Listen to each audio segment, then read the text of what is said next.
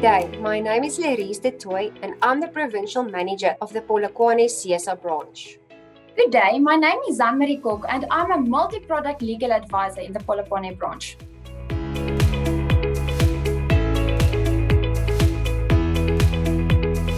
Today we will be discussing the different practical elements that needs to be in place in a business with regards to the POPI Act. We will also discuss what it means to have a POPI data breach and also the implications thereof. Ladies, will you please explain to our audience what the definition is of personal information? Well, Anne-Marie, the POPIA Act clearly sets out the definition of personal information, but to give our audience a practical idea, I'm going to list a few. Now, personal information is viewed as a person's name, surname, ID number, contact details like your cell phone number, your email address, residential address, postal address, your biometric information, marital status, employment history, as well as communication in writing or voice recordings that is exchanged between the business and the data subject. Taking this into consideration, Anne-Marie, can you please explain to us what is a data breach? Yes, Larissa, a data breach can be explained as the intentional or unintentional release of secure or private and confidential information to any unauthorized person. Anne-Marie, this seems like an extreme daunting task for a business. How can a business prevent a POPI breach and what is the consequences of said breach?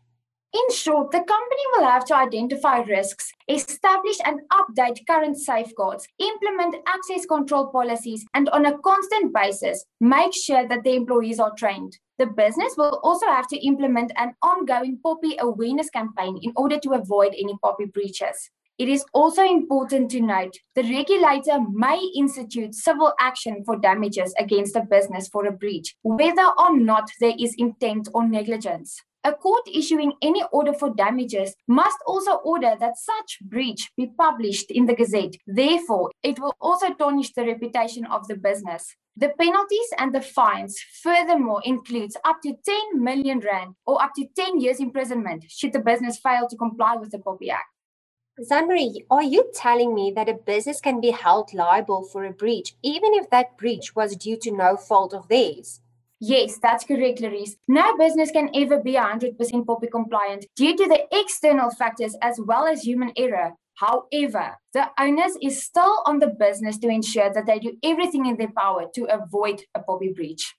Anne-Marie, I'm also aware that POPI places an obligation on a business to make sure that the information that's being held by them are specific, relevant, not excessive, updated, not misleading, and complete.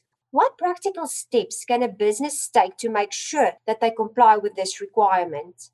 To answer your question, I will recommend that the business must identify all personal information currently held and used by the business by making use of CSR's data mapping tool to identify what information is still relevant and what information must be destroyed or de-identified.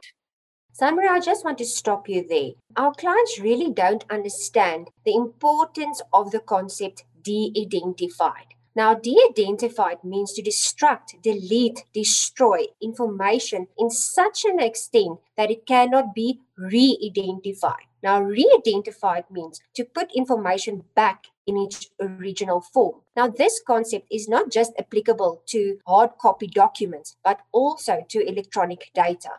That is correct, Larice. I will recommend that the business must take these practical steps to comply with the POPI Act and to identify their risks. The business must break down the risk into 6 categories. So the first category refers to the physical security of the premises. There, the company needs to evaluate the security measures that's currently in place or also the lack thereof, like the security doors, the burglar bars, the alarm system, the surveillance system, and also the access control policies and procedures. When we get to the second point, that refers to the electronic or the computer and cell phone security systems. There, the company needs to make sure that all computers, tablets, or even cell phones that they use in the course of business must have an antivirus. They also need to back up their data on a daily or a weekly basis and keep that backup in a secure location. All computers also need to have a password on that is not known to any other individual, and they also need to change that password on a regular basis.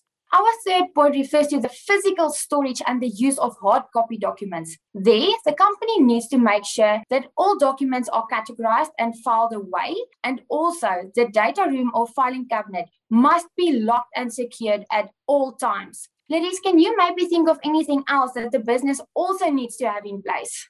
Sunbury, I want to add a fourth category, and that's basically destruction and de-identifying of documentation. Now, documentation can be recycled, can burned, or shredded. I would recommend if a company makes use of a recycling business that they require a destruction certificate. I will also recommend that a record must be kept of all information destructed and that they make use of a professional service provider or programs to assist with the electronic formatting of electronic data. Then we got to get the fifth category, namely training of personnel and POPI awareness. The business must make sure that the employees are trained on a regular basis and that they sign internal POPI policies. The company must also implement a POPI awareness campaign and have fourth monthly meetings to identify any POPI breaches.